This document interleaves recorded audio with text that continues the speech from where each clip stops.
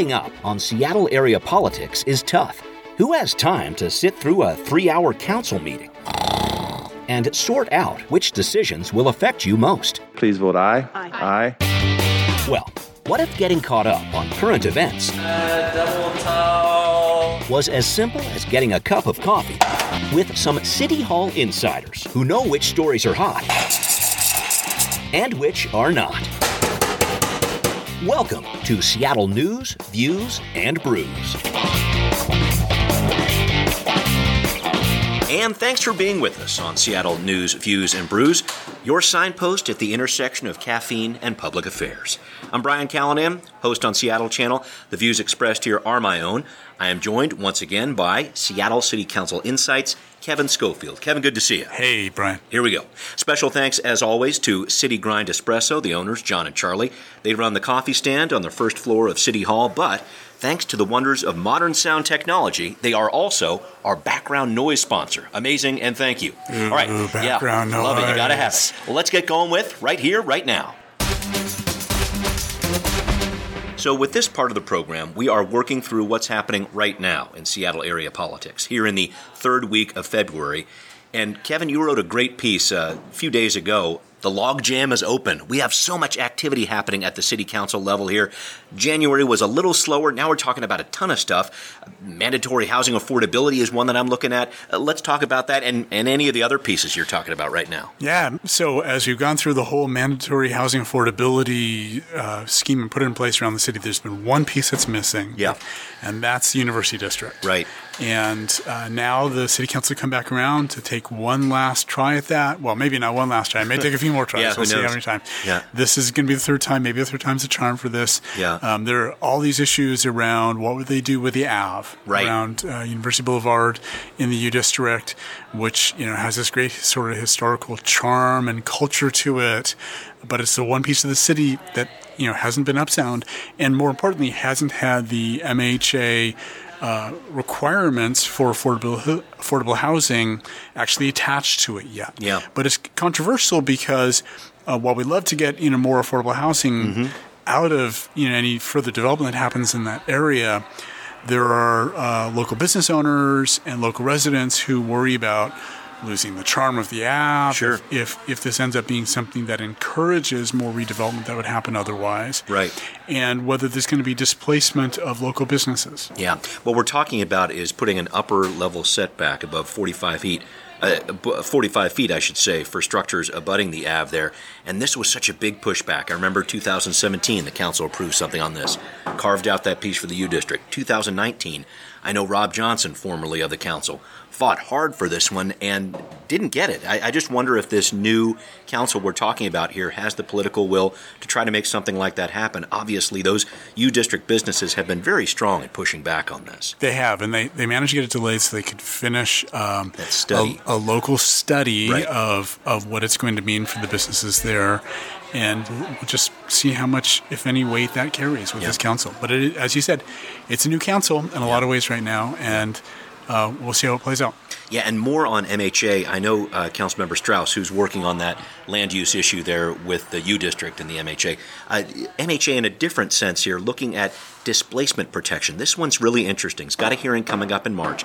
This is a Lisa Herbold bill. She tried with this last year, I remember, didn't go through. We're talking about this again. This is basically making sure if there are existing affordable units, let's say in an older building, something like that, you got to replace them is basically the idea here, right? For certain areas of the city. Yeah. So when they went through MHA, they took all the urban villages of the city and they said, they sort of mapped them out as to whether they are high or low risk of displacement and high or low opportunity. Yep. And so what they've said for now is they particularly are trying to highlight the ones that are high risk of displacement and low opportunity. And said for those, that this bill that's proposed would add additional requirements so that affordable housing units that would get destroyed in a redevelopment project would have to be replaced. Yeah. A lot still ahead with this one. And I mentioned that thing about the logjam being open, and I'm going to try to get through the list here because there are so many different things the council working on right now. That displacement protection piece, a big one. We mentioned earlier what's happening with the U District, trying to work on mandatory housing affordability there.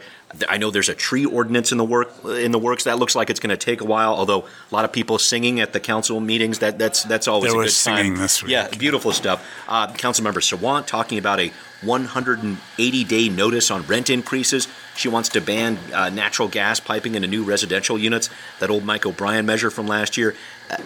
How do you deal with this, Kevin? You're juggling a lot right now, and I am too on this. It's been a crazy week, Yeah. and it's going to be a super busy next few months for the city council and all of their staff as they try to work these things through. And we're going to see a lot of strong opinions in public comment in city council meetings. For sure. And some strong opinions, I would imagine, too, as we get ready to listen to the state of the city from Mayor Durkan here. I know she's had some back and forth with the council here regarding this winter eviction ban, which we're going to get to in just a little bit. Funding for law enforcement assisted diversion, list goes on here. Let me know about what you're expecting her to talk about. Well, I think, she has tried to position herself, and we can argue about whether it was successfully or not, as a good governance mayor. Yeah. I really kind of focused on the basics of the city. Yeah. So I expect her to talk a lot about that. Public safety, housing and homelessness, transportation, the big issues that kind of we're talking about. She can't not talk about those three in the state of the city address. I don't know if she's going to have any big new initiatives outside of that, but certainly around public safety, given it's such top of mind, I'm sure she's going to say more about that. Yeah. She just let it be known that she's running for re-election next year. Yeah. Her credibility and approval ratings are pretty good right now. They're certainly better than the city council as a whole. So I think, we're going to I think we're likely to see her try to cement her reputation and her credibility, leading into election next year, and to just try to push forward with the kinds of initiatives that she's already announced over the last few months. Yeah, that public safety piece, I think, is going to be a big test in the weeks and months upcoming. I know that Councilmember Juarez sponsored that clerk file, as it's called, to get Durkan on the docket to actually speak in council chambers here. But it had me thinking here, who are Mayor Durkan's allies on the council as you see it here? How does that suss out in your mind? Well, first of all, I'd say I wouldn't read too much into Juarez sponsoring that. Juarez is council president pro tem this month, right? Yeah. So that would kind of fall on her to schedule that up. However, I think if you look across the council, I'm not sure she has allies per se there. Yeah. I think you could kind of look at the spectrum and say, who are the people who are more willing to work with her, and who are the people who are clearly not willing to work with her on things. Yeah. So I think kind of on the more willing, certainly Juarez has a good track record of that. Yeah. New council member Alex Peterson, Lorena Gonzalez, Lisa Herbold have both shown that they're willing to, sit down and kind of work through issues and find the compromise. Teresa Mosqueda is kind of a harder read. Yeah. She's been a consensus builder on a lot of issues on the council, but there are also persistent rumors that she wants to run against Durkan for mayor next year. Yeah. And so if that's true, and she hasn't really said anything explicitly about that yet, we may see her take more shots at Durkan in the next year. Yeah. Kind of position herself as something. She's got the big labor backing, although labor backed Durkan last time too. So that's true. We'll have to see how that all plays out. And I think it's interesting watching Councilmembers Sawant and Morales really seem to have formed their own block in I don't know if you call it voting against Durkan, but certainly being loud in their rebukes of her on the council. Loud in their rebukes of Durkan, and just in general, as you said, Morales and Sawant are voting consistently as a block on everything. Yeah. And since, Sawant, you could argue that Morales is taking her lead from Sawant. I don't know. Morales is actually pretty quiet on a lot of issues. Yeah. But she is very, very consistently voted with Sawant on this. So, I think we can expect more of that. There's no reason to believe that that's going to change anytime in the future. And it's hard to know what it would take to get Morales to split from Sawant on an issue. Yeah, council members Lewis and Strauss really playing the nice guy role right now, I guess. This whole idea of trying to maintain their progressive status, but still have a little back and forth with the mayor here. They're playing an interesting role too. Yeah, and they're new. They can still, I'm not sure the honeymoon is over for them yet. Although with some of the issues we talked about are now coming up, for in legislation, they're going to have to take some harder positions, like with the MHA and the U district, and with the tree protection ordinance. All right. Well, let's switch it up to Now Hear This. All right, this is where we review some of the activity over the last week and listen into what city leaders are saying about it. I wanted to talk about the winter evictions ban, kind of what we got out of this. The council passed this unanimously, but it's a very different bill from where it started. We're going to listen in to Councilmember Andrew Lewis, who successfully put in an amendment that would put aside some money for landlords who might be adversely affected by this. So there were a number of amendments, and overall, that was seen by Councilmember Sawant, the sponsor, as kind of watering down the ordinance. But I want you to listen to Councilmember Lewis from the February 10th meeting. This was his rationale. He says all these amendments not only will potentially help out landlords, help out this legislation, but help the city deal with potentially legal trouble in passing this legislation. I think anything that we can incorporate into it that gives more flexibility, is more cognizant of existing rules and existing things that make this look more reasonable in court does bode well for the legislation as a whole and having it survive that challenge. Kevin, I know you were struck by that. You have a good legal background, and what he said there, you don't hear that a lot from the dais. You don't. The city council members, you can imagine, are trained pretty well not to make public comments about the legal issues related to legislation, because anything that they say is going to end up quoted in court. Well, this is a guy from the city attorney's office. And he works in the city attorney's office, so you think you know. But so it was unusual that he said that out loud, but he did. Not untrue. Certainly not untrue, and it's still, after the mayor signs it and goes into effect, it's still going to get challenged in court around whether it violates property rights of landlords. Yeah. Let's break down some of these amendments here. So with Councilmember Lewis, he established that fund that would help out landlords in this situation, about $500,000 there. He says he's hoping to get $500,000. Yeah, that's a budget issue. There is actually no budget for right now. True. Which means that, until there's money there, it's effectively meaningless. Fair enough. Now, this bill, if it runs through and goes into effect right away, it'll be towards the end of March anyway. So there's only about maybe a week or so of this winter that would apply to. But there's no money for picking up again in December. So he's got to find some money for the month of December if he wants anything to happen there. And then they've got to work this out through the 2021 budget next fall. Right. So that's going to be one of the issues, too. In terms of the other amendments there's a limitation now to the number of months involved. It's December to February, not November through March. Councilmember Strauss pushing that one through. Strauss also worked to limit the use of this provision, of this protection, I should say, by high-income tenants. Doesn't want them to be using this. I want to talk about Councilmember Peterson exempting small landlords here with 4 units or fewer. Your thoughts on this one? This was a very interesting twist. I thought this was a really eyebrow-raising, and Councilmember Sawant raised some really interesting objections to this, including that, from a tenant's point of view, how do they know? How can they even figure out how many units their landlord owns? Yeah. Right? She said that her office tried to do this last year with a piece of legislation when they were working a similar kind of thing, and they just couldn't figure it out for a lot of them, right? Yeah. Now, some landlords, specifically try to kind of limit their own legal liability and obfuscate this a little bit by sort of bunching up, small numbers of their units in different LLCs that all sort of roll up to a larger LLC.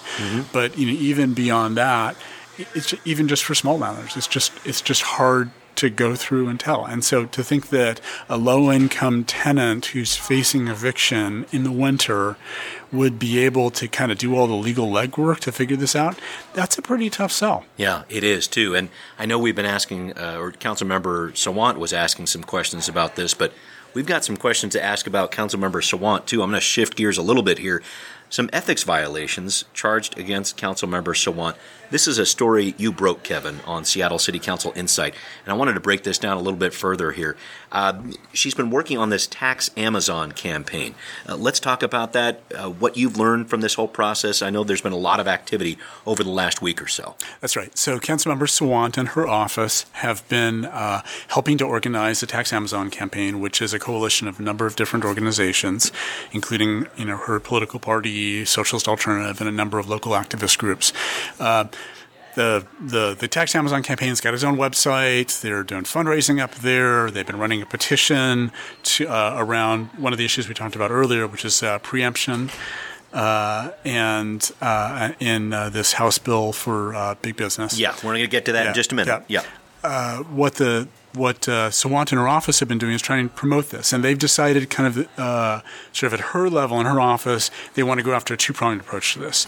They want to propose a piece of legislation to go through the city council that would actually introduce a payroll tax. Yep. But they also want to, through this Tax Amazon movement, launch a ballot initiative. And so since the middle of January, they've been pushing this organization to organize a ballot initiative, including signature gathering and all that stuff. And January 25th, they officially, had a meeting, one of two in-person meetings they've had, where they passed a resolution saying, we're going to go do a ballot initiative. Right? Now, city and state law are very clear that public funds may not be used to support or oppose local ballot initiatives. Yeah, and this is stuff that she's had on her city council website. She's used her city council email, things of those nature. And her council office have been official co-sponsors of the events that they've been running. Right. This is really pretty blatant that she has been throwing a lot of weight. And, it's easy to say, well, it's, a couple links and maybe a website and all this stuff, but does it really matter? But if you flip it around and say, suppose city funds were being used to oppose a grassroots ballot initiative, then it's like, well, okay, that looks really awful. Clearly the city should not be doing that, right? Yeah. So, but this is all in together. So you can't say that they can't oppose it, but it's okay if they support it, right? City funds, public funds just need to be separate from local grassroots voter initiatives. Yeah. And again, city law and state law are just really explicit on this point. Yeah, it's going to be interesting. I mean, we're talking about 3 violations that could potentially cost $5,000 apiece, but it's really less about the dollars, I think, and just more about what her office represents. She talks so much about representing a movement or whatever else. This is where rubber meets the road on this a little bit. And according to her own statement, around January 28th, she had a conversation with the Seattle Ethics and Elections Commission, and they told her that this was illegal to do. And yet, even as late as, February 9th, she and her council office were still co-sponsoring the event and were still promoting all this stuff on their official city website. So, this looks really bad. This looks like either gross incompetence or just a willful violation of these laws. Yeah. So we've got a hearing coming up on this on March 4th. We'll definitely be keeping tabs on that. All right. Now it's time to start wrapping up with What's Next? As we start to wrap up here, we want to start to talk about the things that are coming up for our local leaders here. And this state plan to tax big businesses with House Bill 2907. This deal to authorize King County to tax compensation paid by big businesses to employees making at least $150,000 a year. This is the big one right now. And it's an issue where there's a pushback, I know, from Councilmember Sawant's office and from other members of the city council too, saying, hey, wait a minute.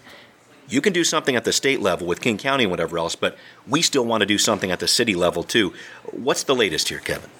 Well, so State Representative Nicole Macri, who represents a good chunk of Seattle, is the prime sponsor of this bill, HB 2907, and that is really going to be the vehicle for this. It's still pushing through. It passed out of the House Finance Committee, and now Macri is trying to gather all the stakeholders, including her counterparts in the state Senate, to really start hammering out what's the compromise bill that's going to be able to pass both houses there. Yeah. Right? And I was going to say, with this, I know there's been some businesses that have supported this, but in terms of business support, they are saying there's a bit of a poison pill for them at least. They're saying, hey, this state plan, this sounds good. We'd be willing to pay this amount, but this extra amount that the city wants, they're trying to work in that kind of preemption piece so Seattle doesn't do something like that. They're trying to work in a provision of this bill so that Seattle can't do its own payroll tax on top of a county one. Right. And in looking at that, I'm just wondering, is this a deal where the state, it isn't in there right now, this preemption clause, as I understand it. It is not in there right now. Is it a situation where they could punt on this issue a little bit, just hand it to King County and say, you guys figure it out? Or what do you see happening there politically? They could. And, certainly we like talking about this, and the politicians involved, including local ones, like talking about this as a black and white issue. Either they're completely preempted or they're not, or there's no limits on what they can do locally. Right. And I pressed Mayor Durkin's office for, the mayor's position on this because she's been kind of evading the question for the last couple of weeks as this really been kind of brewing up. And, I got them to say that how the mayor thinks about it is a little different from this, right? Where, recognizing that cities and counties don't have inherent authority to tax. They can only tax things when the state explicitly gives them permission to do that. Yeah. And in most cases, when the state does it, they put some kind of limit on that. Right. We see that for property taxes. Yep, We yep. see that for B&O taxes Yep. and other kind of taxes. Yeah. And she says this is really no different, right? So if you think of preemption, as a 0% cap on what they might be able to impose, Okay. right? They're saying the county could do somewhere between 0.1 and 0.2%. Maybe the city gets to do 0.1% or 0.5% Yeah. or something on top of that, Yeah, right? yeah. Or maybe it's zero. Yeah. It's unlikely that they'll come out with no limit. So Yeah, the city, you yeah. can do whatever the heck you Right, want, right, right. And that would be, again, very consistent with how the state has approached this Yeah. sort of thing in the past. Yeah. Maybe an option here is if the county doesn't do the full 0.2%.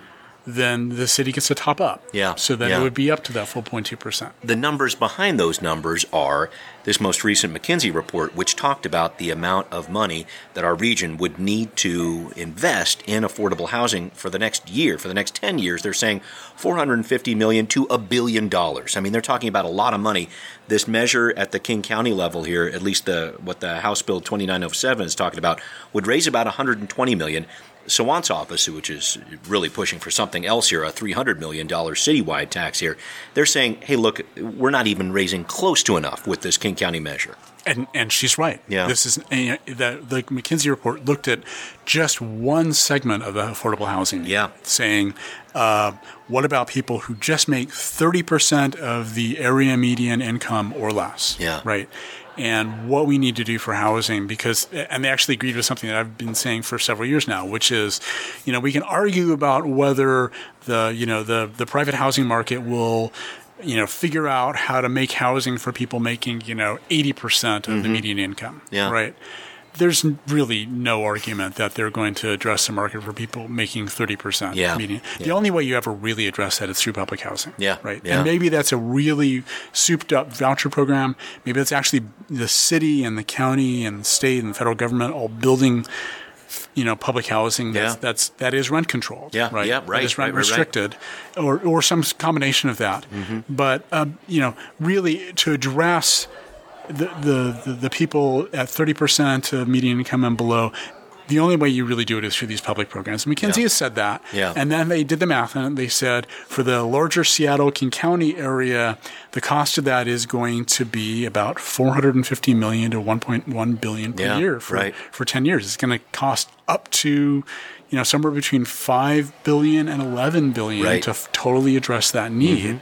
Because we have a growing, aging population here. Yeah. They're just not going to have the income that they need to do that. So Sawant is right. Yeah, right. Yeah. It's a fascinating intersection, I think, between city, county, state governments all coming together here. And can't wait to see what the next shoe to drop on that one is. I want to wrap up with the old I-976 mess. I know you were at the hearing a couple weeks ago and have been following this. King County Superior Court Judge Marshall Ferguson rejected a lot of these arguments that I-976 was unconstitutional, including that claim that it contained too many subjects, etc., which is a common complaint against a lot of Tim Eyman measures here. And basically he said, this is going through for the most part, but there are two issues remaining here that still have this thing on hold. And there was one in particular with regard to Burien that I wanted to talk about. This is a real key to this issue. So just a quick overview on why these two are still hanging around, right? So this was kind of dueling motions for summary judgment. Which says, we don't need to do discovery. We don't need to do a whole bunch of other things to collect facts. None of the facts are disputed. Yeah, right. This is just a matter of legal interpretation. So we're going to hand it to the judge and say, Judge, look at the law, look at the facts that aren't in dispute at all, and tell us what the law says about this. Yeah. But for these two issues, the parties came back and they said, or at least one of the parties came back and said, actually the facts are kind of in dispute in this, so we really need to do discovery on this. So the judge agreed with that and said that, the facts are in dispute. I'm going to approve you to go off and do discovery, and so I'll rule on everything except these two issues. So one of them is whether the city of Burien's bonds that they've issued are actually impaired by the restrictions put on by Initiative 976, because they would have to rescind taxes that they promised would be used to pay these bonds that they issued. Right. And the state constitution says that no law can impair bonds. Yeah. Right. So that's one of the issues. Yeah. And then the other issue is Initiative 976 said that vehicle valuation has to be done by the Kelley Blue Book, and there's some issues about what that really means and how that plays out. Right? Yeah. So that one is a pretty small deal, and it could easily sort of be cut out of 976, and the rest of it go on and live. Yeah. The BRA one is the big one, because if they come back and say the bonds are impaired, that basically just cuts to the heart of 976, and most, if not all, of it would get thrown out. Yeah, I know this is something that's going to end up going to the Supreme Court regardless. So. And by the way, one of Tim Eyman's earlier $30 car tab initiatives was thrown out on that exact issue, that it actually impaired bonds. Okay. Well, and I know he's no stranger to the courtroom on all of his initiatives there. So, Kevin, thank you very much. Thanks, everyone, for joining us on Seattle News, Views, and Brews. Kevin, as always, great to have you here. Great to be here. Oh, and a macaron update. Kevin didn't bring them this week. Didn't do a lot of baking, but it's coming soon. I can't wait. Yeah, there'll be more baked goods until there is no fine baking until it's time. Thank you. All right. So the next time you want to know what's going on in local politics, give us a listen and find out what's brewing. You can reach us via email at seattlenewsviewsandbrews@gmail.com. Subscribe on iTunes or Spotify. And thanks so much for listening. See you next time. Seattle News, Views, and Brews is an independent production of Callanan Media Services. Copyright 2020.